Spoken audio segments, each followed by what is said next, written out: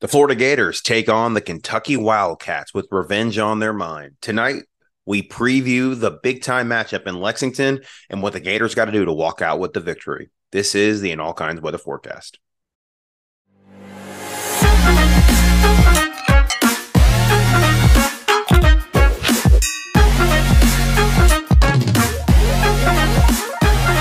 And welcome into another episode of the In All Kinds Weather Forecast. I am your host, Chris Yanes, alongside my co-host, Neil Schulman, and we are going to be previewing our showdown with the Kentucky Wildcats in Lexington. But of course, before we do all that, want to make sure that we shout out some of our partners as well as our merch. Make sure to go to our website and go to inallkindsweather.com/merch and get some of that merch you see right there on the screen that Neil's wearing tonight. Good opportunity to get some of that orange as we take on the Kentucky Wildcats, as well as the Gator Good Foundation, our partners that have announced their big, announcement for the person who will be coming in the Arkansas Razorback game. So make sure to go check that out and support that in any way possible. Well, Neil, we got a showdown in Lexington this weekend. And the Gators, of course, are coming off 2 consecutive losses to the Kentucky Wildcats. The last time we were in Lexington in 2021, the Kentucky Wildcats walked out with their first victory there since 1977. And that was kind of the beginning of the downfall for Dan Mullen that season that led to his firing later that November.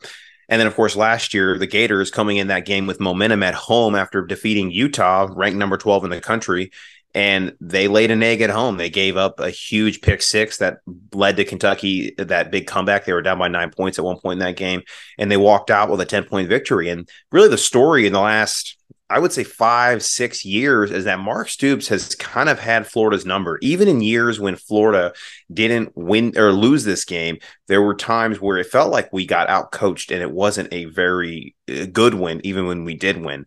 And now that Kentucky has won 3 of the last 5, it's safe to say they've gotten the best of us. And there's a big stretch coming up, Neil. We've got Kentucky this week, Vanderbilt at home next week, a team we lost to last year on the road. And then, of course, we've got ending it with South Carolina before the bye week when we play Georgia after that. We've got to come away here with some wins and at least a 2-1 record in this 3-game stretch to really solidify our chance at a bowl game, a 7-win season potentially there. But if the Gators want to really compete in the SEC East this year and make some noise, coming out with 3 wins against very winnable opponents, starting with Kentucky this weekend is a big part of that. So give the fans an idea of how important this 3-game stretch is going to be. Well, I mean, I guess it's time to go back to the old Greg McElroy quote that I keep citing time and again on the show. The quote for those new listeners being when he was talking about what Dan Mullen had to do in his first season in 2018 at Florida.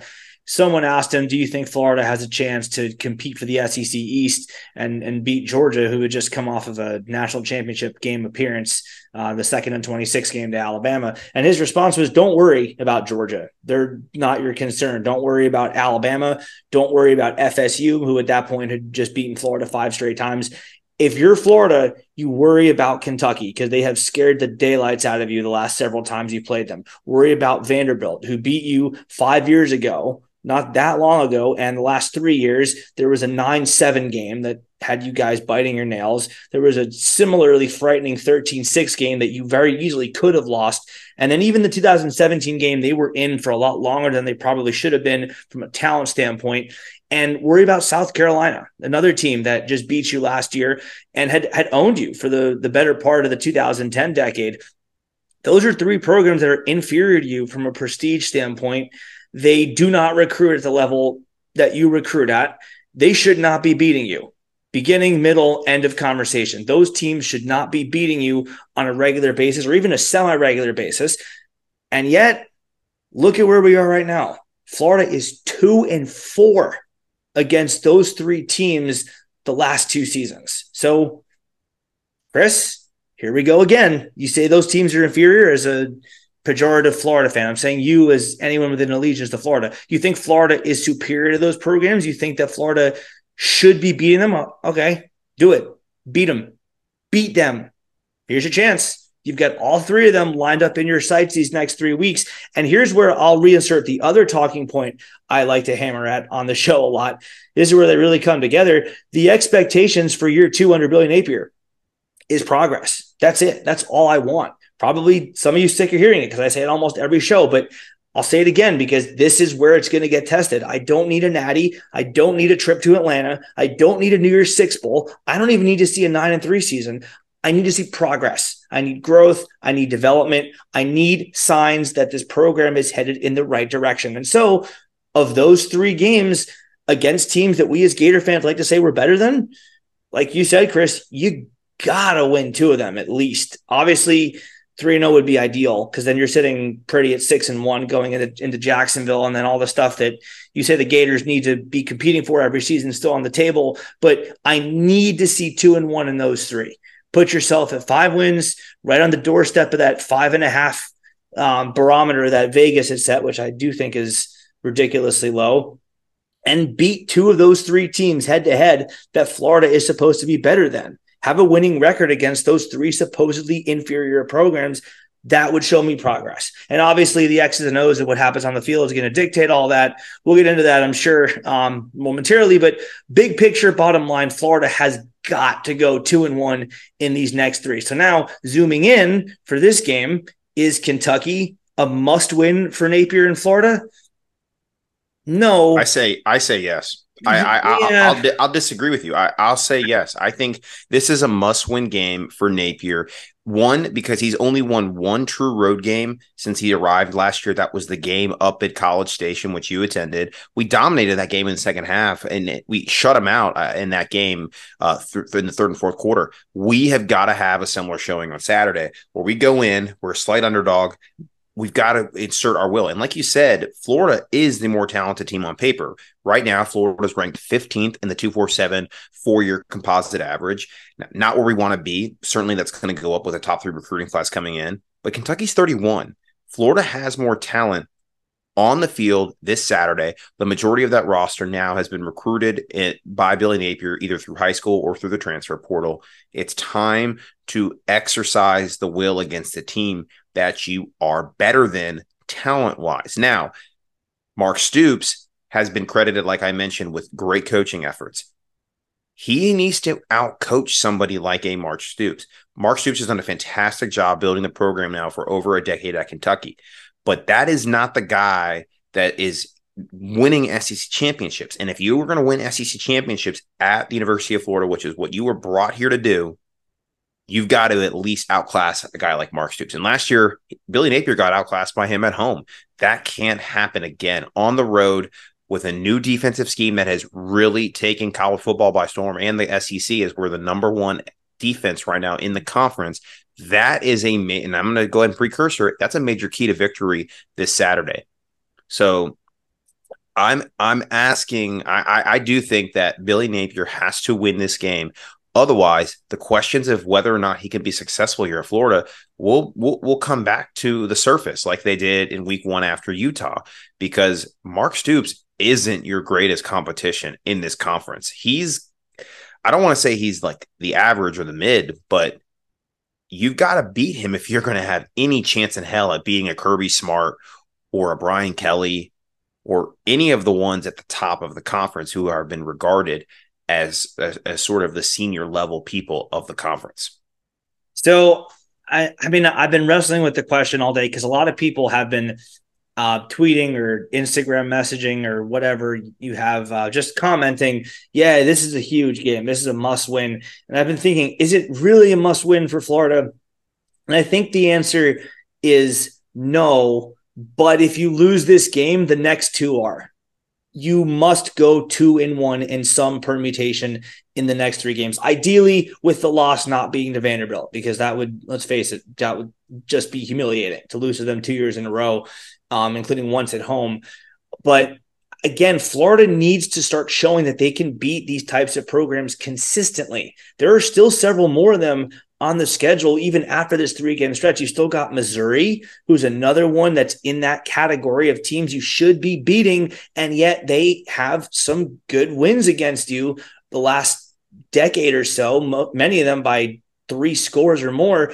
and Arkansas, another program that Florida isn't really quite as familiar with. They've only lost to them 2 times ever, but that's another program of that level, in that caliber, that should not beat you, that's coming to the Swamp in a game that you should win. And historically, that level of opponent, historically, I should say, the last dozen years or so, Florida just hasn't taken care of that. So I'll say, because he beat Tennessee, we said that was a must win. He did that. He's gotten on the board in the rivalry department. He's not 0 for the rivals anymore. That bought him some patience. But you need to win 2 of these next 3. And we'll talk about Kentucky in more detail because this is the Kentucky preview. But 2-1 in the next 3 is a must. You cannot go 1-2 in these next 3. Yeah, no. If you look at the next 3 games, kind of breaking it down opponent by opponent, I mentioned that Kentucky is the number 31 team currently in the composite. Florida currently, we talk about percentage chance to win. According to ESPN FPI, Kentucky has a 51.9% chance of winning this game. This is a toss-up 50-50 game. The line on this game opened at Kentucky -3.5. That is now whittled all the way down to -1. So this is a pick 'em. That means on a neutral site or at home, Florida would be favored to win this game. And I think the stats certainly bear that out. I mean, Florida at every category from offense to defense, as far as total yardage and on the defense and the offense side of the ball, they are doing better than Kentucky.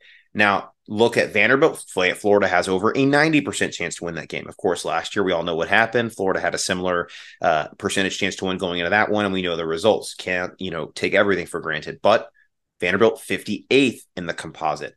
Finally, capping it off with South Carolina. And this is actually interesting, Neil. Of the 3 games left before Georgia, Florida, according to FBI, has the least chance to beat South Carolina on the road. They give South Carolina a 56.5% chance to win the game. Now, certainly that can change over the next couple of weeks. South Carolina has a date up in Knoxville this weekend with Tennessee. Tennessee will certainly have revenge on their mind. I'm curious to see how they look. They took care of business against Mississippi State, who's probably the worst team in the SEC West this year, but they still got the win. They had to have that win if they want to get their bowl eligibility. But in order to get that, they might have to beat Florida. And South Carolina has recruited fairly well. They are now number 25 in that composite talent ranking. So not a given that obviously the South Carolina game, and you and I both said before going into the season, that one is kind of like the trap game, the upset alert game.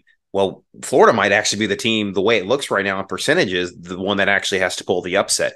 I think that changes, though, if you beat Kentucky and then, of course, Vanderbilt at home. If you go into that game 5-1, I think Florida will be favored. I think the percentage chance will even out even more than it already is now. But I think that it's something to note that none of these games are gimmies. They haven't been gimmies in the last few years. Florida has lost to each of these 3 teams in the last 2 seasons, some of them twice now in Kentucky.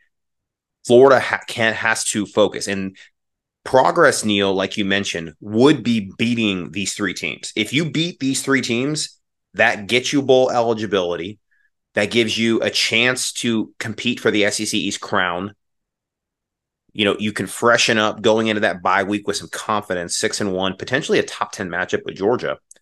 That would be major going forward for Billy Napier. He would buy a ton of goodwill if he could win these next 3 games, knowing what's on the back half of the schedule, being that we play Georgia and Jacksonville at LSU, an Arkansas team that is not a gimme at home, and then, of course, top 5 ranked Florida State to finish the season. And a Missouri team that it's pretty much a 50-50 game, too, if you actually look at the FPI right now. So 6-1 would be massive if he could pull it off. 6-1 would be massive, and it would eclipse the win total that Vegas had before the bye week. As I said, would not be so unfathomable, or maybe that was on the Spurs Up show. I said that. But yeah, Chris Phillips was talking about how Florida was only projected to win 5.5 games, and there were some people who thought 4-8 or 3-9 were possible. And I said, look, it could happen that way, but I think it's more likely that Florida hits that over on the over-under win total before the bye week than it is that Florida goes 3-9. I think if you're going to say, all right, look, gun to your head, you got to pick one. Which of these two do you think is more likely? I say Florida hits it by the bye week. And here they are with 3 games remaining in that stretch. Obviously, 3 of your wins or 2 of your 3 wins so far have come against your cupcakes, the ones you were supposed to beat. And in one of those cases, not in particularly impressive fashion. But the Florida Gators are at a point now, Chris, where all their stuff that they say every offseason that they want to accomplish, all the goals, all the accomplishments, all the achievements that they strive for every season is still in front of them.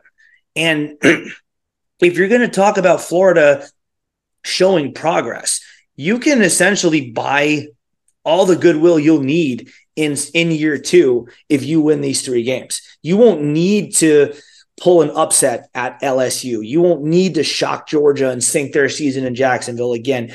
It would be great if you beat FSU, but you won't need that win. It'd be great to have.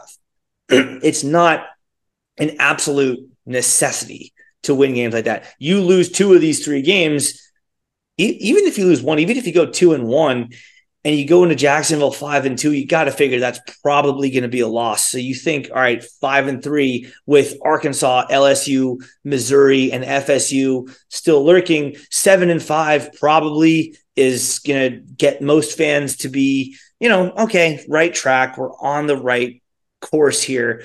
But go 8-4, and I think a lot of the skepticism that Billy Napier's got just dies.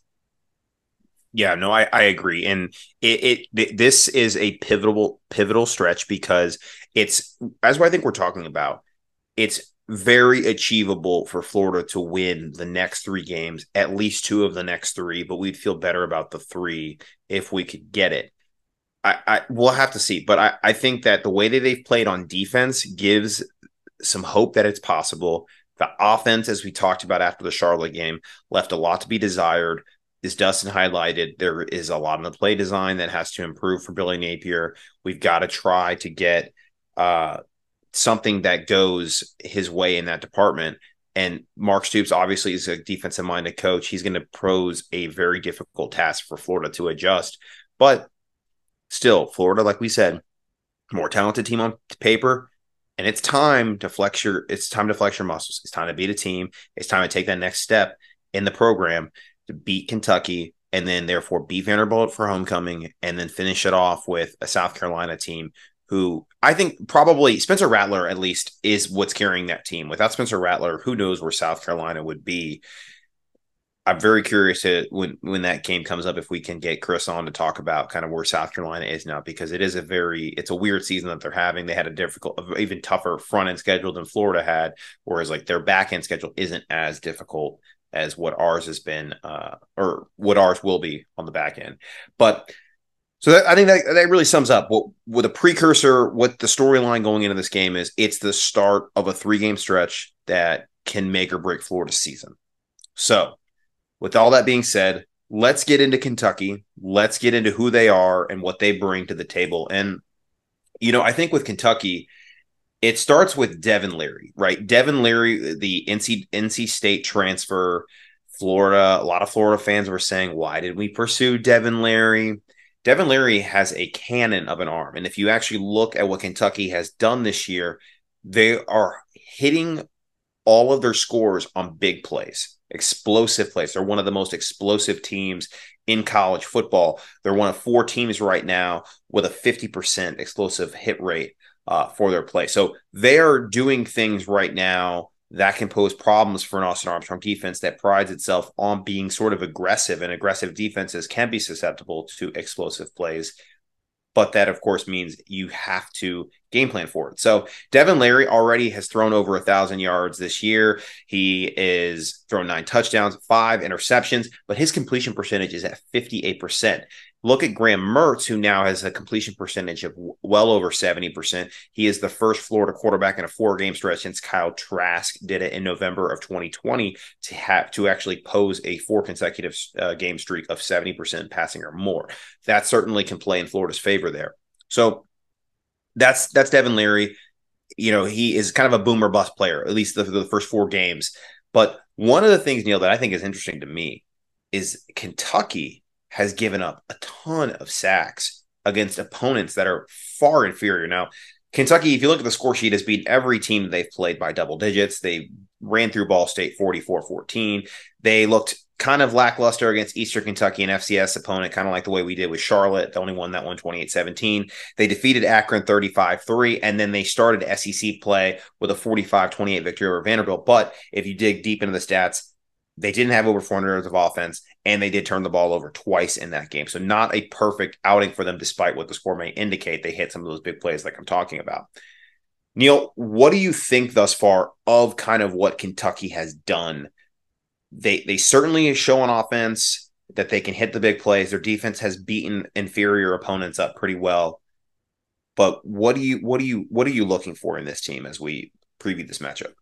Oh, Chris, how very nice of you to not touch on the one thing that I was going to harp on in my little monologue here. You left it all open for me. Kentucky has a turnover problem. They've turned the ball over 5 times against bad competition. Now, the other side of that, of course, is Florida hasn't really excelled at taking the ball away this year themselves. But if you think about that, you turn the ball over 5 times against Ball State, Eastern Kentucky, Akron, and a Vanderbilt team that's not as good as they were last year. I mean, they weren't great last year, but this team is worse. 5 turnovers against that level of competition, and now you suddenly take the step up to facing a much, much more athletic Florida team than anything you faced so far. The windows are going to be smaller for Devin Leary to throw the ball to. Granted, he did play at NC State before this year, so it's not like he's totally unfamiliar with the idea of small windows. But still, the jump from 4 weeks of inferior competition to, oh, wow, the Florida Gators, they have 5 stars on that team. They have high 4 stars on that team. They have a top 15 team in the talent composite. Windows are going to be smaller. The players are going to be faster and stronger. Attempts to punch the football out are going to be more likely to be successful than they are from smaller guys on Akron and Eastern Kentucky and Ball State. And it just, even at home, even, with their home field advantage, with the crowd getting into it, maybe they won't have the false start issues, obviously, that Tennessee had on the road, for example, or more relevant here, the issues that Florida had the last time they went to Kentucky, trying to get the snap off in time and just not false starting. Even without that working against Kentucky, it does feel like them taking a big step up in competition after 4 opponents of lesser caliber is not going to work in their favor. The other side of that equation, though, is that, Chris, we know Kentucky's going to save their best for us. We know that if we're going to beat Kentucky, we're going to have to beat them at their very best. This is their Super Bowl. And that's not even me taking a shot at them. That's not a knock. That's hey, Florida, you should know that, and you should match that intensity type of statement I'm making. There's no excuse for that. That's not a reason to lose to a team. No, if at some point you decide that you get tired of losing to a team, then go out and show that you're tired by playing your best ball. Yeah, we've gotten our best shot for them after beating them for 31 consecutive years. The last 5, they've won 3 of them, and really 4 were close games. That we could have very well lost that 2019 game. Of course, everybody remembers that was the coming out party for Kyle Trask, where he miraculously saved Florida after the Felipe Franks injury. Yeah, I guess we should start wearing it as a badge of honor that Kentucky considers us their Super Bowl, right? The fact that Florida has really been average over the last decade since Urban Meyers left. We've only played for 3 SEC championships, haven't won 1. We've got a few New Year's Six bowls to show for it, but we've dropped a little bit in the prestige of college football. Yet Kentucky still considers us one of the big dogs, and we'll take that as a badge of honor. But should we really? Because we should be the team that is blowing them away. At least if you look at the talent. No, of course. No. That's not what I'm saying. What I'm saying is that, I'm just being sarcastic. If they really want to treat us like a Georgia or an Alabama, where that for us, that is our Super Bowl. When we go to Jacksonville every year, when we play Alabama on the schedule, when we go face LSU, those are our big games, right? And we should play like it. Well, no, I'm with you. Totally with you. That's why we're previewing this podcast. But I'm just being facetious and saying, you know what? If they want to treat us like a Super Bowl, then damn it, we'll give them a Super Bowl. And then that's got to change. That's got to happen here. That's changing of the guard has got to be. Billy Napier recaptures that. And if you look at the SEC East right now, there's an argument to be made. Florida's the second best team in the East. at this present time. Like, we beat Tennessee by two by 2 scores. Kentucky hasn't played anybody yet. They beat Vanderbilt. That's not that special. If we beat Vanderbilt next Saturday in the Swamp for homecoming, that's the standard. That's the way it should be. Like, whatever. Like, it's another team on the schedule. And that's my point, Chris, with letting a smile come across our face because Kentucky considers us worthy of being a Super Bowl. Even with the degree of sarcasm the statement was delivered with, beating Kentucky should be the norm. It should be the standard. I don't take any solace in, like, even if we beat them and we go, yeah, you know what, we took Kentucky's best shot and we beat them. That should still be the standard because we did it 31 times in a row. And then again, 2 more times after they finally got lucky and said, all right, blip on the radar, whatever. So that the 31 game streak is gone, but now it's 33 of the last 34. So yeah, no, we own this rivalry. Last couple of years, Chris, hasn't been the case. And here's what gets me worried. It hasn't even been that Kentucky's beaten Florida as much as it is that Florida's beaten Florida in those couple of games. And that has been a trend that we have continued to see play out so far this season. Yeah, I would say that if you look at the 3 wins that Kentucky's had, the one where they truly just outplayed us, outcoached us, was the one in the Swamp in 2018. That was the one I felt that they just went in and kicked our butt.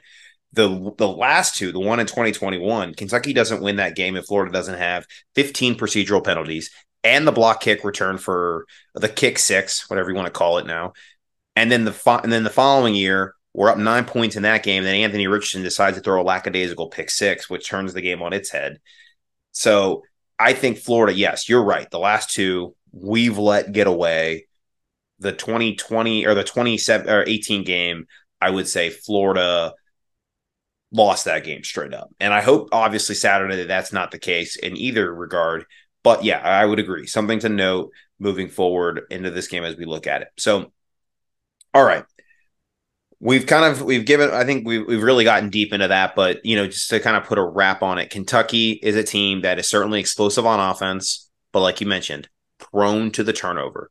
They're about to face a defense that hasn't forced a lot of turnovers right now. Thus far, we still only have 1 turnover for the entire year. That was the Devin Moore interception on a hit. It was a duck of a throw because Desmond Watson got in the backfield and just nailed Joe Milton. And that's our lone interception of the year. Florida has turned it over a little bit, but they have, I think, for the most part, been okay. They don't have the turnover problem that Kentucky has. They don't have the sacks problem that Kentucky has. Kentucky has allowed a lot of pressure. And as we've talked about, we've seen some improvement with our pass rush in the last 2 games, specifically against Tennessee and Charlotte, where we're starting to get in the backfield. We're starting to get the sacks. We're starting to get pressure at the quarterback. It did force the 1 turnover. Can Florida do that again in this game with guys like Princey Umanmielen, with guys like Cam Jackson, Desmond Watson, as we mentioned, getting in the backfield? And then, you look at our linebackers who have played very disciplined football. They've stuffed the run. Florida has been incredible against the run this year. And if you take away Kentucky's run game, which in the past has beaten Florida, you then have to force them to hit the big plays down the field. And the safeties this year for Florida have limited the big play. Look at a freshman like Jordan Castell, who's played lights out back there. If Devin Moore's healthy, probably our best corner. It'll see if, what his impact is for this Saturday's game. But I think if you just look at Kentucky, for the key for them to win this game is really if they hit the big play. And then, of course, if Florida doesn't beat themselves on the offensive side of the ball, spotting Kentucky short fields, special teams mishaps, as we've seen this year and in other previous years against Kentucky and other opponents, how we've lost games. Special teams can't lose us this game either. Looking at the Florida side now, Neil, Graham Mertz has been, like I mentioned, spectacular. He's throwing over 70% completion percentage in his first 4 games, the first 4-game stretch since Kyle Trask in 2020. He hasn't lit the world on fire. I think he basically hasn't lost Florida a game, which is kind of what we expected him to be. A really solid game manager. He's done a fantastic job doing that. We have our Thunder and Lightning between ETN and Montrell Johnson, who are carrying the rock for us. And there's been a lot of debate this week about who should be getting the majority of the carries. A lot of talk that ETN might be supplanting Montrell Johnson in that role, and that Florida was really just kind of resting him after a 23 carry performance against Tennessee. the receivers have been the ones where we see the talent, the ability, and we will likely get Eugene Wilson back in this game. But the route running, the concepts have limited this vertical passing attack. And that may be something Florida has to hit on in order to win this game, because Kentucky's probably going to – Charlotte put the blueprint out how you beat Florida. You load the box, you force them to throw the ball, get them in those third and long situations, similar to what happened to Florida against Utah. And the offense becomes incredibly limited, and it makes Graham Mertz have to sit back there and deliver throws deep down the field, which he has not been able to do, not necessarily in large part because of him, but maybe the concepts with Florida. So, Neil, looking at Florida, what are your thoughts about what we bring to the table for this matchup? Well, I mean, Florida is going to be bringing superior talent, as we talked about ad nauseum, really, not even just the first bit of tonight's show, but we've been talking about this forever now, that Florida, while yes, Dan Mullen was fired because he didn't recruit at a high enough level for the Florida Gator fan base to be happy with, and thus to compete with Georgia and LSU and Alabama, the fact is even Mullen recruited at a level that's high enough for Florida to beat Kentucky. They just didn't show it on the field when the two teams met face to face. So what I'm looking for first and foremost is to see Florida's trench game just dominate Kentucky's, because it's there have been individual plays the last couple of years where, yes, Florida got the better of Kentucky in the trenches, but there have been a lot more plays where that didn't happen, and that's just not the way it's supposed to go. Florida is going to be the more talented team pretty much everywhere you look on the field, including at the line of scrimmage, but that doesn't necessarily translate to results. What I want to see is for that to happen. I want that to translate to results. Florida is bigger than Kentucky. Florida's offensive line, especially now that they get Mezcua back, Damian George will be back for the full game. Kingsley is expected to be back.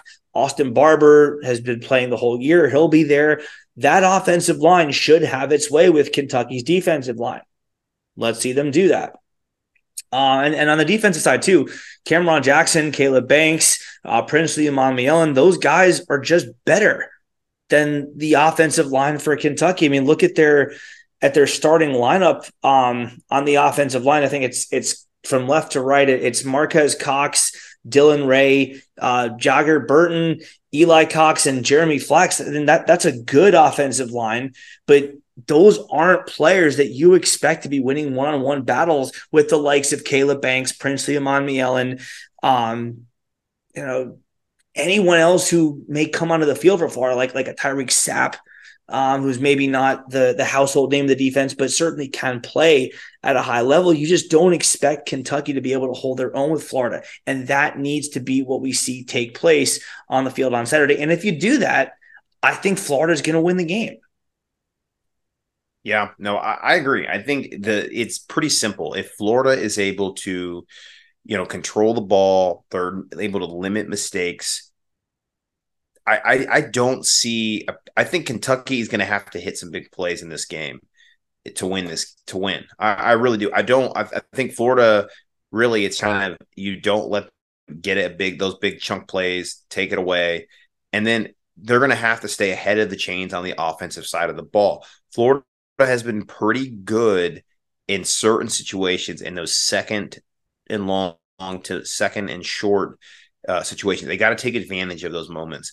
They can't get in third and long, because I suspect at that moment you got punts and you give the ball back to Kentucky. And the more times you give the ball back to Kentucky, they're going to have a chance to hit that big play inevitably. And like I mentioned at the top of the show, the percentages that they've been able to hit explosive plays. So just, that to me, that's the key. Ball control, limiting mistakes on your end, and for God's sakes, do not lose this game on special teams again.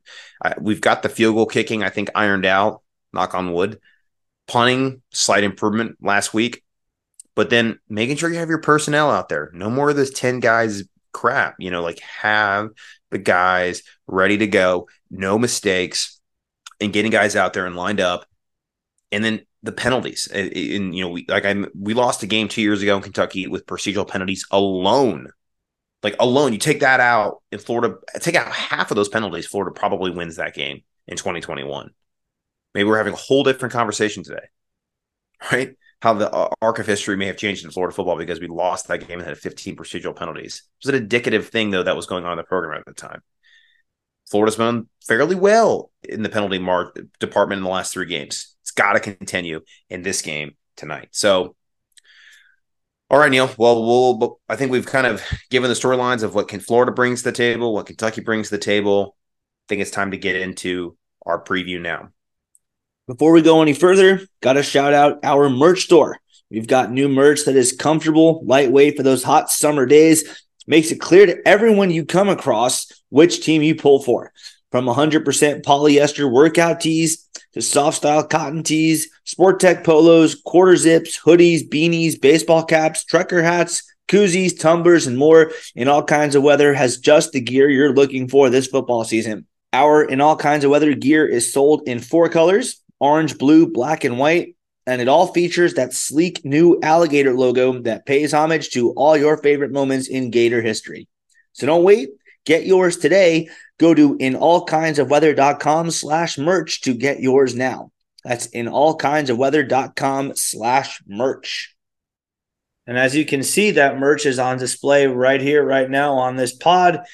I can tell you just because I'm wearing it, it's very comfortable. Chris, you actually have one too. You've worn it for shows before. You can attest. I have worn it, but it's blue, and we're not allowed to wear blue this week. That's why I'm wearing an orange T-shirt from Home Field. I do love Home Field. Shout out Home Field. They're good to us. We're good to them. But upgrade your closet with some kinds of weather merch. Certainly, that unique Gator logo is fantastic. So, and make sure to also like and subscribe to our show here tonight. Leave us a comment, review at the bottom. Helps us grow, helps us reach more of a wider audience so we can bring you great Gator content. All right, Neil. So let's talk about keys to the game. Well, let's get into the final verdict here. Keys to the game. How do the Florida Gators walk into this big 3-game stretch coming up here with the first big victory to getting to that 6-1 mark by the end of it? I mean, broadly, I think the answer is just don't beat yourself. It's just don't beat yourself. The procedural penalties, you can talk about not running on the field with 2 guys wearing the same jersey number, which you may think, okay, you're beating a dead horse. That happened a month ago. This is Florida's first road test since that happened.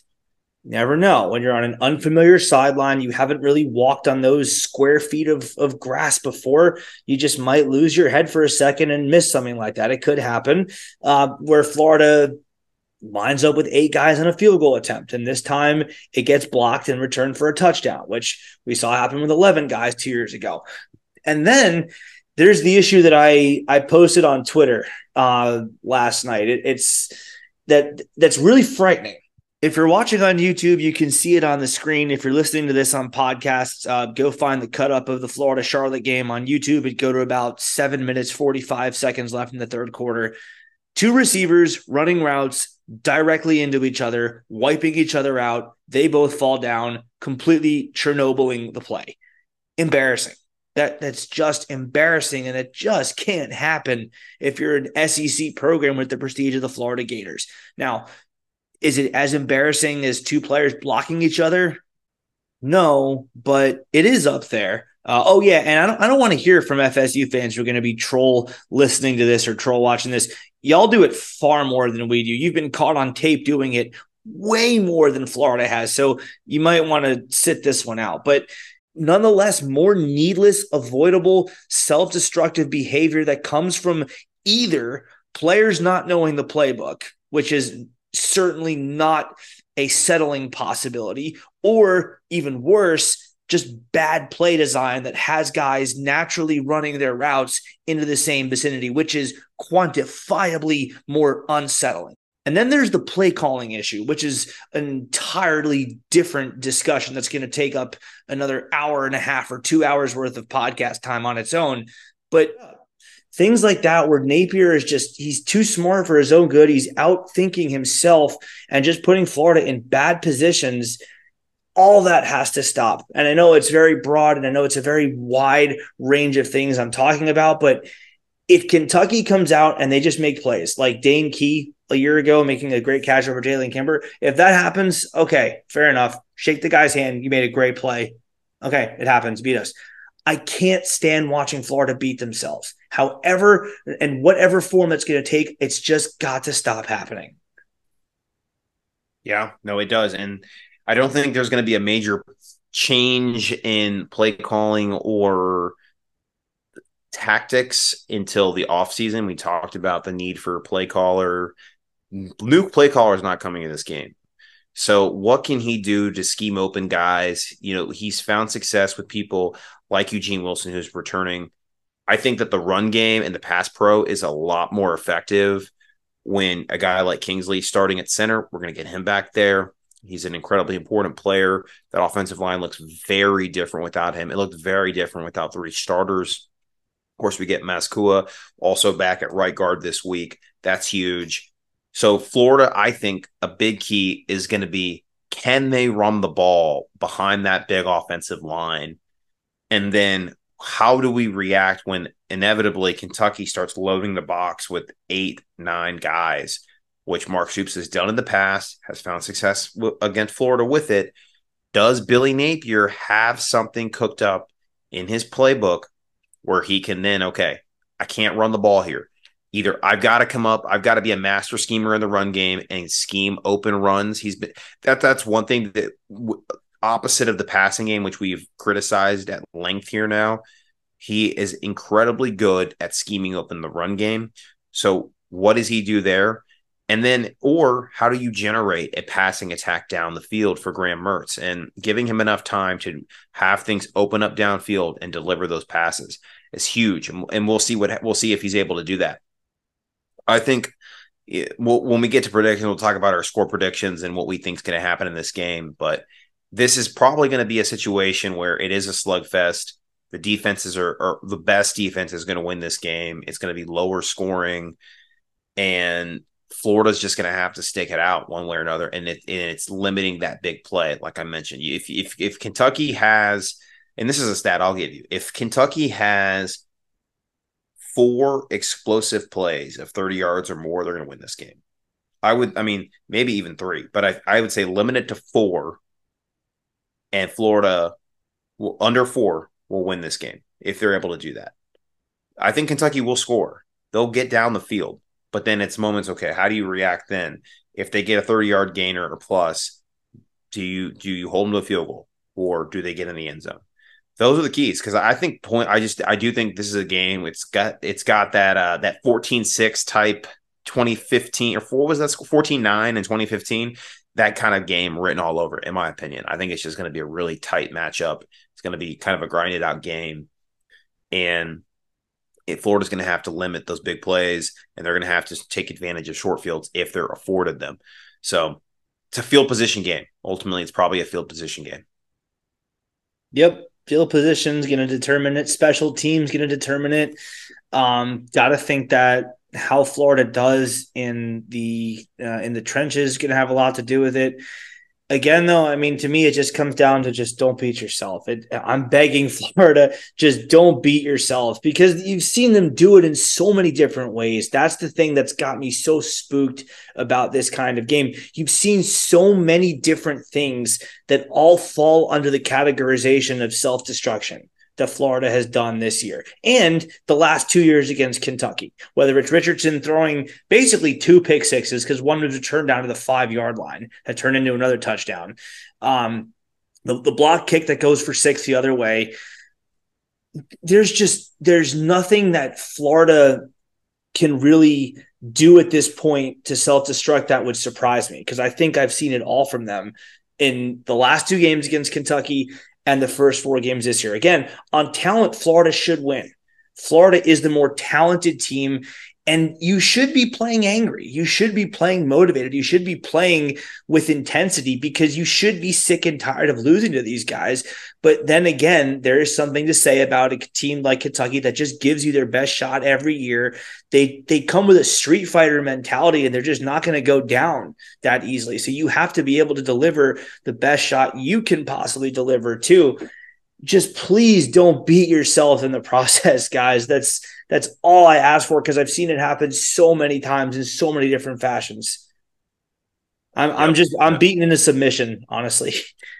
Yeah, I mean, Florida, we saw it against Utah. We've seen it against Kentucky the last few years. We saw it against Vanderbilt last year. We beat ourselves. We made mistakes, whether it was in special teams, whether it was procedural penalties, whatever it may be. it cost us dearly. And in order for Florida to take that next step, they're going to have to eliminate that. And I think that the bigger picture is that right now, the way Florida's constructed as a team, there's little margin for error still. Then that's sort of been a theme with Florida the last couple of seasons. There was not a lot of margin for error for an offense to have a bad night in 2020 because how bad the defense was. In 2021, it was that the talent pool had dropped off dramatically when you had the departures of guys like Kyle Trask, Trevon Grimes, Kadarius Toney, Kyle Pitts. And then there wasn't really even anything left on the defense either. And then you look last year, it was the fact that our defense was once again abysmal on third down. They limited Florida's opportunities while they had a very explosive offense. They didn't give them enough opportunities to score, or the special teams lost us a game like Vanderbilt. And then this year, procedural penalties and some special teams mistakes, miscues up at Utah. Some of those issues seem to have been remedied in the last 3 games. We're going to find out against Kentucky if it is on the road. When you play on the road, I think weaknesses are amplified. And Florida's weaknesses were amplified up in Salt Lake City. We'll find out if those weaknesses still remain on this team. The one that I think is just concerning for me is just the inability to have a downfield passing attack when teams load the box up against you and stop the run. ETN and Montrell Johnson are great running backs, maybe the best duo in the SEC, but they can't run against 9-man fronts time in and time out. They're going to have to find a way to get the ball matriculated down the field in other ways, and part of that is developing some sort of downfield passing game. And I think it's going to be Florida's cap this year of being more than what they could have been with this really stout defense, is capping themselves with a poor passing attack. And that's just one of the many things that, honestly, I do put that in the self-destruction category, because Napier, as the play caller and the head coach, has the ability to do something about that. If you see a team that is repeatedly playing cover 0 against you with 7 or 8 man boxes, maybe you should do something. You should put something on film. You should run plays. You should design plays that are going to naturally beat those looks. You shouldn't just say, well, you know what, my offensive line is bigger, so my 5 can block your 7, and Trevor Etienne or Montrell Johnson can get the 3 tough yards. No, you have to get them out of the box by designing some downfield passing plays. Florida just doesn't seem to have them in the playbook, or maybe they do, and it's a bit of gamesmanship by Billy Napier to not show them until Kentucky. Maybe he even had them in his back pocket for Tennessee and just chose not to show them because Florida was down 7-0 early, but then they reeled off 26 points in a row and got themselves back on top. So they didn't really need you. Maybe it's just brilliant gamesmanship by Napier to just not display it and save it for a game like Kentucky, which does strike me as somewhat unlikely, but I don't find it likely. Anytime people say, "Oh, we're just saving it for the big opponent," it's like, no, typically I don't think it's likely. But it's possible. So I'm saying I'm reserving. I'm holding off on just lambasting him for this because we haven't seen the Kentucky game play out, and thus don't have the data point that says he was not doing this. He should have done it against Utah. I mean. Sure. Utah was a major opponent to start the season against a team that's undefeated in top 10 right now. That's the time you should have. I know it's the first game, but you should have brought it out then. I don't know. What you put on tape is what you put on tape. I'm with you. Hey, I'm with you. I'm just saying that we can't use that against Napier without having seen the Kentucky game play itself out. Because if Kentucky game comes and goes and he runs the same offense without a single downfield pass more than 12 or 15 yards or so down the field, then we can go, all right, there's nothing to be saving it for. This is SEC play, and you're still not doing it. No, this is what your offense is. This is on you. This is your fault, and this is clearly what the cap of this offense is. You just talked about cap a few minutes ago. This is the ceiling that this offense is going to hit, and that's specifically on you because you had a whole offseason to do something about it, and you didn't do it. So, but again, to me, that all comes back to the same thing of beating yourself. That's Napier beating himself and beating his own program from Monday to Friday. That's him beating his own team in the film room. That's him beating his own team in his office when his players are, I don't know, eating dinner or they're at class or they're sleeping. And he has one of those long nights that coaches are famous for in the SEC. And he's just messing with his offense. He's looking at at a whiteboard or looking at a piece of paper, if he still draws plays up that way and decides, yeah, you know what, let's just run 4 slants on the same play on a 3rd and 17, and we'll think that'll be the good play call to go to here. And then the team just, they call the play and it doesn't get a first down. Surprise, surprise. And well, now Florida has to punt. So like that's another example of Napier beating Florida, whether it comes on Tuesday night, on Saturday at 1:30 p.m. with 2 minutes to go in the first half. No matter what, I need to see a game where Florida puts itself in the position to win the game, not putting itself behind the 8 ball and hurting itself and giving the other team the upper hand. I'm so sick of seeing that with the Gators the last couple of years. I've hit a breaking point with that. Well, hopefully Saturday will be the beginning of the end of that breaking point in a new chapter and where we start ascending once again. But all right, so I think yes, amen to that. So I think we've gotten to the keys of this game, and really it's don't beat yourself. There's other factors like we talked about: field position, controlling the clock, not making big mistakes, giving Kentucky a short field. But now let's get into kind of the predictions of this. So Neil, give me a player that you think is a kind of a player that will make the difference in this game for Florida, and then we'll get into our scores. So I'll go with the guy that I think a lot of Gator fans have been talking about being a playmaker as far back as when he first committed, and that's Eugene Wilson. Trey Wilson made an impact against Utah in the little amount of time that he played. Made a nice impact the little bit that he played the last time he stepped on the field for the Gators. The first drive against Tennessee, he was responsible for 40 yards worth of offense on just 5 or 6 touches. So that's great. Let's see if he can go a full 60 minutes and hopefully stay healthy, which is obviously not totally in his control. But let's see what he can do in a full 60 minutes of football with him being the guy that gets the ball the most, with him being a clear feature part of the offense. And obviously you got to feature Ricky Pearsall. You got to feature Trevor Etienne on the ground. You got to keep Andy Jean, involved in the game, maybe get Arliss Boardingham some touches. But I want to see what happens when Trey Wilson is the focal point of the Gator offense for a full 60 minutes. Yeah, I like that one. I mean, Eugene Wilson's an obvious one. I'm going to go with Trevor Etienne on offense. I think Trevor Etienne, if he took a kind of a back seat in the Charlotte game, I think it was load management from the staff a little bit there. He is going to have a big game, I think, through the ground and finding, those yards after contact that he was able to do against Tennessee that really just helped the offense explode. And if he's successful running the ball, that's going to get Kentucky hopefully to kind of creep in, and maybe some downfield stuff does open up because of it. So for me, I like Etienne, hopefully having a big game and being the catalyst for the offense to be successful. All right, defense. Let's go defense here really quick. My guy for the defense is Jordan Castell. I mentioned him toward the top that Florida he's limited some big plays this year, especially in that Tennessee game.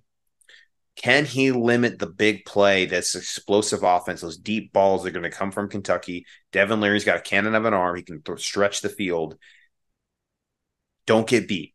And I think Castell has the ability to hold the back end there in coverage and limit those big plays to hopefully keep those big, those 30-yard gainers under 4.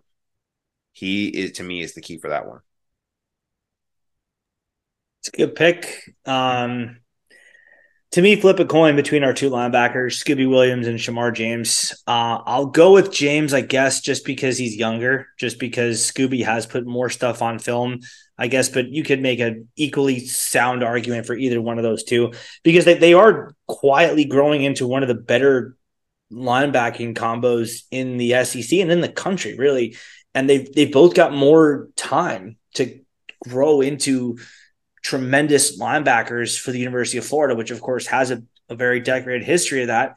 And it feels like this is the kind of game where they could break out, I guess, onto the national scene, on the national stage, and really announce themselves as fearsome linebacking tandems. So, I mean, Shamar James he's just so solid. He doesn't really make any mistakes. He's always around the ball. He's always wrapping up, going for the sure tackles, bringing guys to the ground. He doesn't really go for those highlight hits unless he's absolutely positive he'll drop the guy to the ground. He won't, take the highlight reel attempt shot and miss, and then the guy goes for a 6-yard gain. No, he does all the little things right. And Scooby Williams too. I mean, they're both just two guys who do everything that they're supposed to do. They're gap sound. They're just intelligent. They can kind of diagnose plays before they even really get started. I need to see big games from them in an SEC contest away from the swamp. If we see that, not only does that bode well for Florida in this game, it tells me that Florida is in really good hands for the rest of the season. It's not just a fluke that we've seen Florida have just one good game against a good opponent in Tennessee's offense. And the other games were just because they didn't face good opponents with Utah's B team and McNeese and Charlotte. So show me this against Kentucky with these linebacking guys, and I will be feeling a lot better about the rest of the season. It is scary to note that this defense hasn't really reached its full potential yet, and how young it is. The guys making the plays are folks that are going to be back next year. Castell, Scooby Williams, Shamar James, Devin Moore, all along the defensive line for the most part too. You could theoretically have this whole defense back next year. It is kind of scary to think about that, how good and elite they could be. We could get back to the level of that defensive play that we grew very accustomed to at Florida. The 90s, the 2000s winning the championship, even in the 2010s. I think that defense hopefully is on its way back, and it's the young guys that are bringing it back. So cool that we're shouting out young guys that are contributing. As we mentioned, 2 freshmen, 2 sophomores. Yeah, that's pretty cool. I think that's a pretty cool thing. Actually, I guess 3 sophomores because ETN as well. All right, so let's get down to it. We've got our predictions. Neil, give me percentage chance the Gators have to win, and give me your score prediction.